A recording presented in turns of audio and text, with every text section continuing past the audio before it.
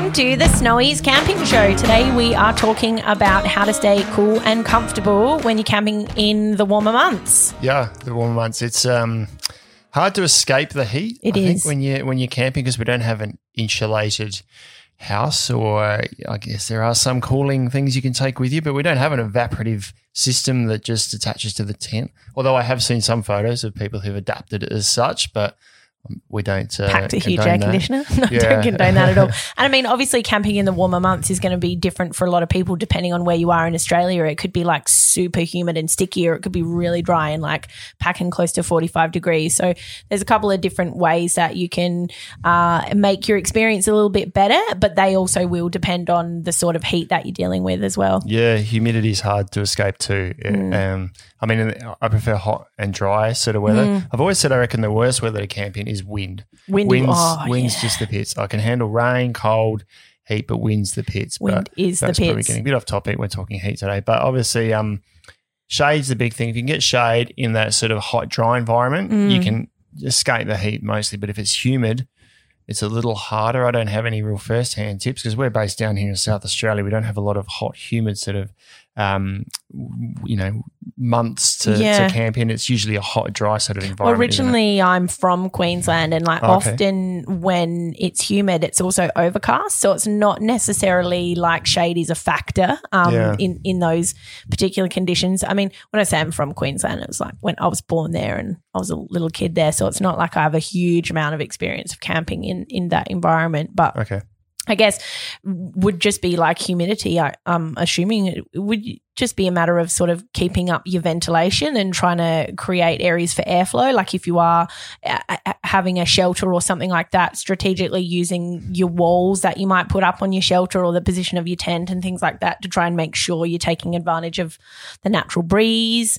I think so, yeah. Like a tent for a hot, humid environment is one that's generally got a mesh in it, because you usually need to be equipped for fair bit of rainfall as well in a humid environment. So a full mesh inner gives that breathability, and hopefully you can sort of open the windows to allow that airflow. That's going to be your best bet, isn't it? Obviously, humid environment, staying hydrated as well is going to help. Staying hydrated just helps you keep more comfortable because you sweat more. You do. But I would say, so first tip of our episode is to, if you're looking for a tent for a hot and humid environment, get one that's got lots of mesh in it. If it's got a full nylon inner, it's going to be much hotter and harder to kind of get that airflow through it. I mean, and speaking of tents, there's also like darkroom technologies and tents that have like that light suppression coating on the inside.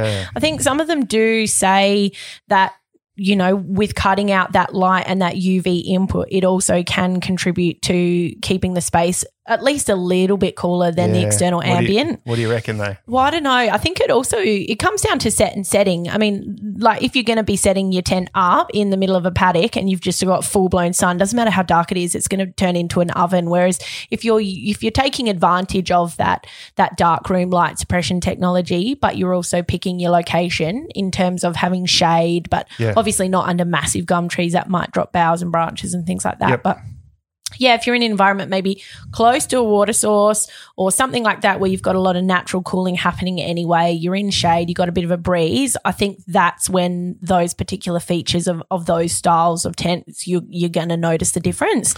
Yeah, I think so. My experience with that light blocking fabric, which is fairly new. We've sort of probably seen it in the last couple of years, I think, come into tents, and there's more and more brands that are using it now. And it is effective, but I've actually had them set up in the hot sun. Is that when you're doing your YouTube? Yeah, all right. You're going to mention that every episode? It was though, but my cameraman and I always dread the moment where we just want to zip the whole tent closed to show how dark it is on a hot day, because it is so hot in there in all in these light blocking tents. So you can't expect that thin fabric with a black coating on the back to drop the temperature to a comfortable level unless you've got ventilation. Now, what I do to make it, or what I have found makes it comfortable, is to open the windows, put the awnings out, create more shade around the tent. Yeah, like the Australian houses with the verandas around them. Exactly. It's exactly the same principle. And that it blocks out, I think they say 95 or something %. They can never say 100% of the light. And it creates that 100%, almost 100% shade all around. And then you've opened the windows and doors and let the ventilation through, and suddenly it becomes a much more comfortable environment. So there is certainly some benefit of having that light blocking technology for a hot environment, but you need to team it with ventilation. Yes, absolutely. Ventilation definitely is the key.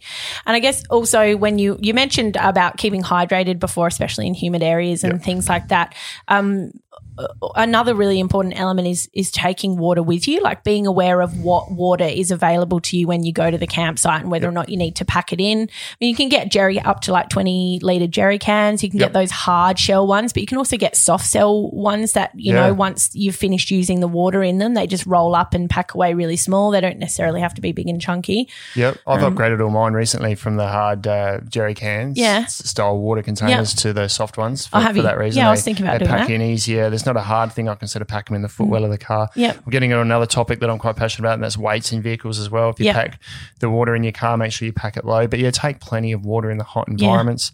If you've got enough, you can also use that for cooling as well. Things like we've got, for those who are listening and not watching, we've got in front of us here this little kind of chill towel thing, which it's like evaporative cooling sort of thing, isn't much, it? Yeah, wrap it around your neck and it helps keep you cool. So if you're not, if you can't take enough water with you, then you can use a little bit of water to help you keep cool. If you're near a river or a lake or something, then obviously you can just use that water there. So and rivers and lakes also do bring mozzies and insects and bits and pieces. Sometimes I know a lot of the time when we get calls from customers, it's like, got anything that's midgie proof? Because, you know, those buggers really can ruin a trip for sure. What is midgie proof?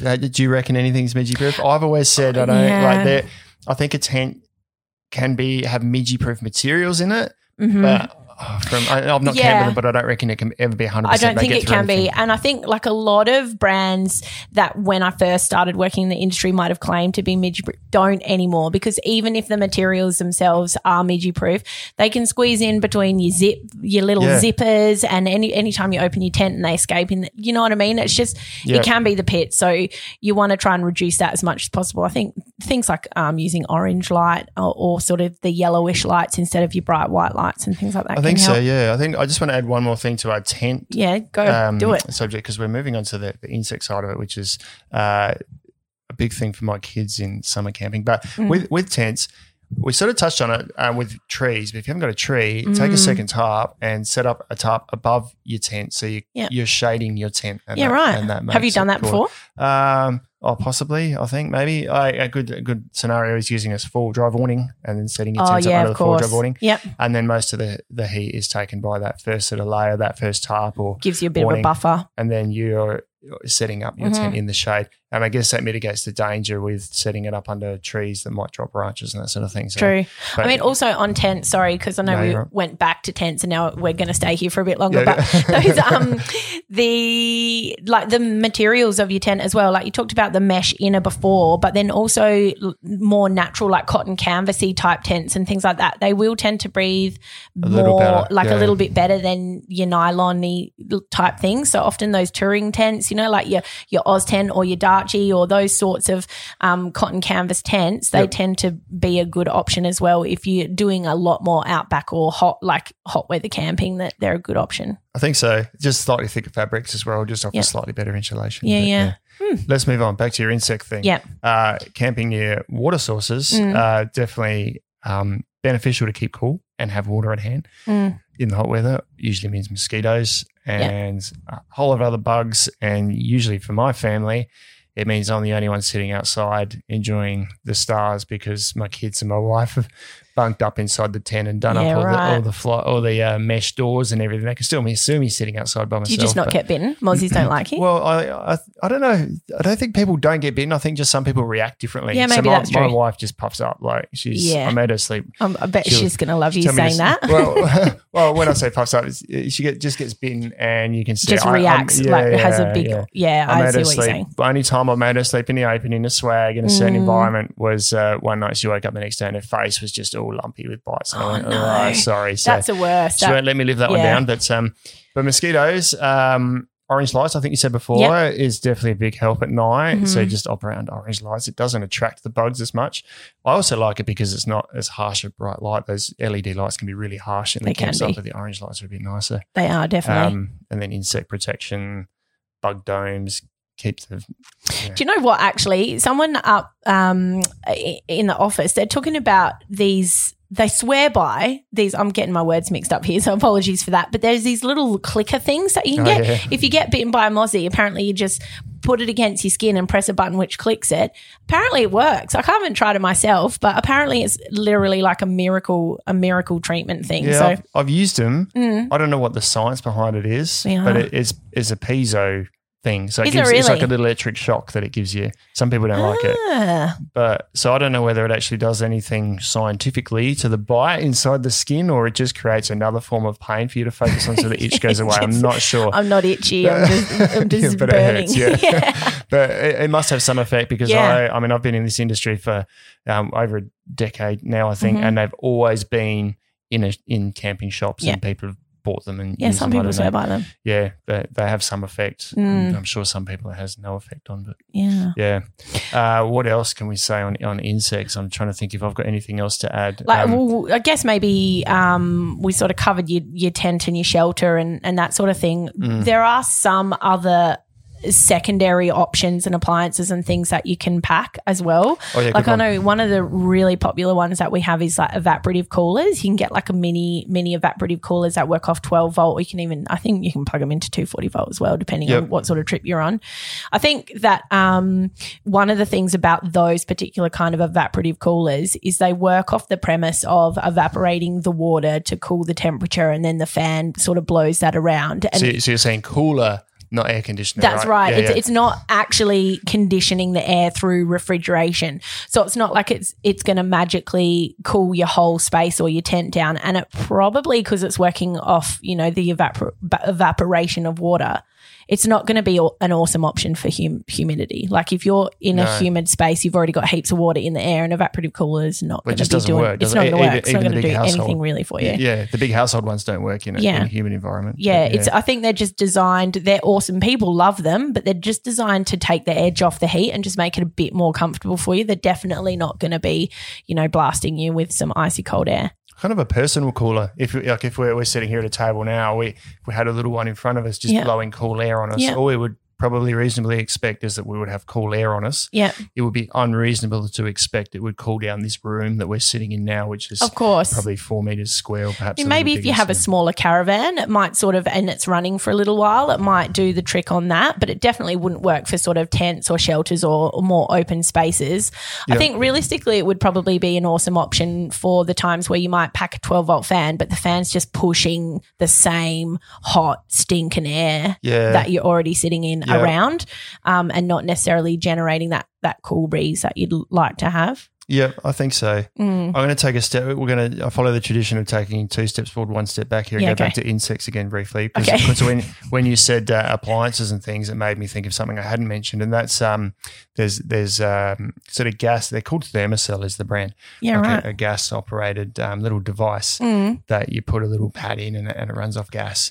And because my wife's so prone to insect bites, I've actually used them, and they actually have some effect. Yeah. If you believe the hype on the package, they'll tell you it gives you a dome of protection that's 21 square meters or something like that, and that's probably the case if there's no air movement around you and the gas permeates. Right. Yeah, perfect conditions sort of thing. That's right. Yeah. But I've used it on a number of occasions, and I've found them to be quite useful as well. And then you've got mosquito coils and that sort of thing too. Yeah. So that was my step back. So we'll take a step forward again. Where were we? We're talking appliances. We're talking appliances and things like fans. Fans are great, yeah. And a bit safer probably to run overnight or in the tent, just a fan, just to get airflow through the tent. That's right. And a lot of them are also rechargeable as well, and they've got lithium batteries in them. So you can just recharge them on your 12 or your 24 volt. They don't have to be plugged in all the time. But I think they don't have an isolator in them, a lot of them. So you can run them whilst they're plugged in, but you can also remove them and run them separately as well, which is handy if you've got kids and you're in a tent and you just want to pop a fan in there. I think just maybe maximum runtime I reckon on high for a lot of those fans sits at around about 3 to 4 hours. Just to get them off to sleep and get them through that first chunk of the night. That can be really helpful. Some of them you can get the larger ones oscillate and things like that. I don't actually use them much. I sort of rely on the natural breeze more so, but that's my lightweight minimalist camping style coming out where I can't be bothered packing 12-volt fans in, and it's just more power. Well, I personally don't have one, but my folks have a T-van, which is like one of those hard shell pod camper trailer type things, and they've got like a actual hardwired 12-volt fan in there that doesn't oscillate or anything, but I think in that particular situation where it's not a tent and it's like a hard shelled camper, the ventilation isn't not as good. A great, you're limited with ventilation. It works amazing. Yep.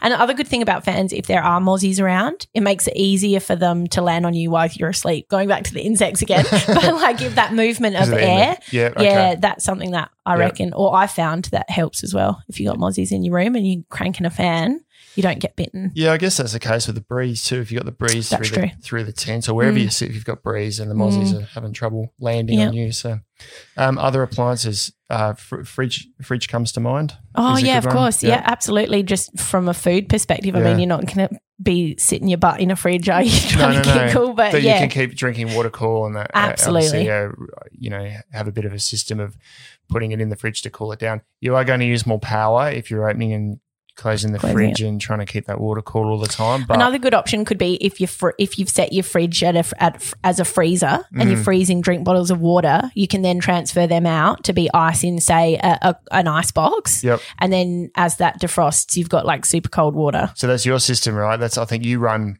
freezer and ice. Freezer and an ice box. That's my system. Okay. Which once again uses more power, but if you've got the power or you've got solar, then it's probably not an issue. So but a fridge is certainly going to help. Just take that edge off. You can sit down and have a nice cold drink. And it's going to take that edge off a little. And also, like keeping hydrated, you can get electrolytes and things like that. Probably for kids, particularly if you're camping in the hot environment. And especially if you're coastal camping. I don't know about you, but if you're snorkeling and you're spending all day in the water, you don't necessarily realise how hot it is and how much you've been out in the sun, and you can get really easily dehydrated. So having electrolytes around is really helpful. It catches up on you, right? Because you don't realise till the end of the day you sit down and then suddenly you're just really tired really early and you're not enjoying the evening. So just sun protection as well. Sometimes, like when we're camping and getting away on adventures, there's been a couple of trips where we've sort of come back at night and we're all sitting down to dinner and we're like, oh, gee whiz, because it's not necessarily been on the forefront of our mind. And then if you sunburn or you get into that space where you're hot and you can't really go back from that. No. We're usually the family that's covered up, wide brim hat and all of that, because you just feel better at the end of the night for it. So, that's true for sure. I think if you're camping on hot ground too, it can be a thing. These are just little tidbits, I suppose. Try and get up off the hot ground if you're camping, or once again setting your tent up in a shaded spot. If you're setting it up on, say, a riverbed that's been in the sun all day, you put your tent on that warmth's going to be retained. And come up through the base. Which is a good thing for winter camping because it stays warm at night. But in summer, you kind of want to go the other way around. You want to find the shade so that you're setting up on cooler cooler ground. What else have we got? I'm trying to think.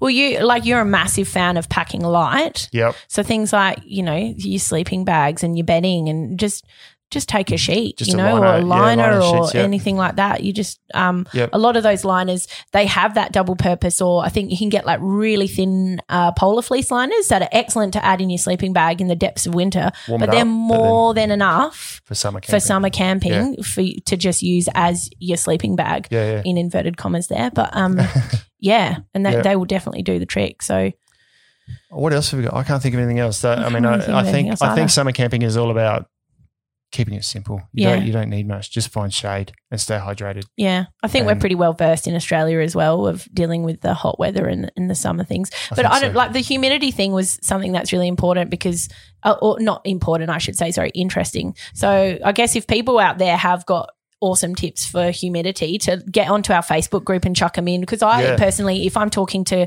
customers from the northern end of Australia that do deal with humidity, I'm not that well versed in it. So hit us up with your tips and your tricks and some more info on that side of things. Because I'm the same. I've camped in humid environments, but it's not something I feel like I do enough to have to put something in place to make it comfortable every time I go. It's absolutely. Just deal with it if it's there. Yeah, cool. But I think that's all I've got for me too. I reckon summer camping. But I think actually I do have one more thing. Okay.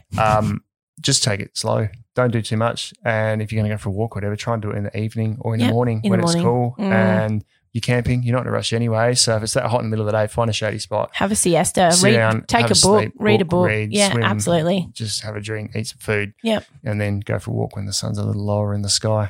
Absolutely. Yeah. Sweet. Cool. I think we've covered it given all of our advice for now anyway. Staying cool when camping or enjoying your summer escapades. I'm sure as soon as we've wound up, we're going to go, we should have said that. Should have said that. Yeah. But hopefully someone will pick us up on that. For sure. I think that's it for today's episode, right? So if you guys do have anything to say, please jump on our Facebook group. Let us know. We'll add it in at some stage, or maybe you've got a whole other topic for us to talk about. We'd love your input on that. You can tune in to the Snowy's Camping Show on your favorite podcast app, Google Podcasts, Spotify, wherever you go to listen to your podcast. Tune in, sign up, jump on our Facebook page, join the group, join in the conversation. We'd love to hear from you. Don't forget, you can check out our snow notes. Snow notes. That's our internal. Not for heat, not for camping in hot weather. There will be no snow notes. Our show notes as well.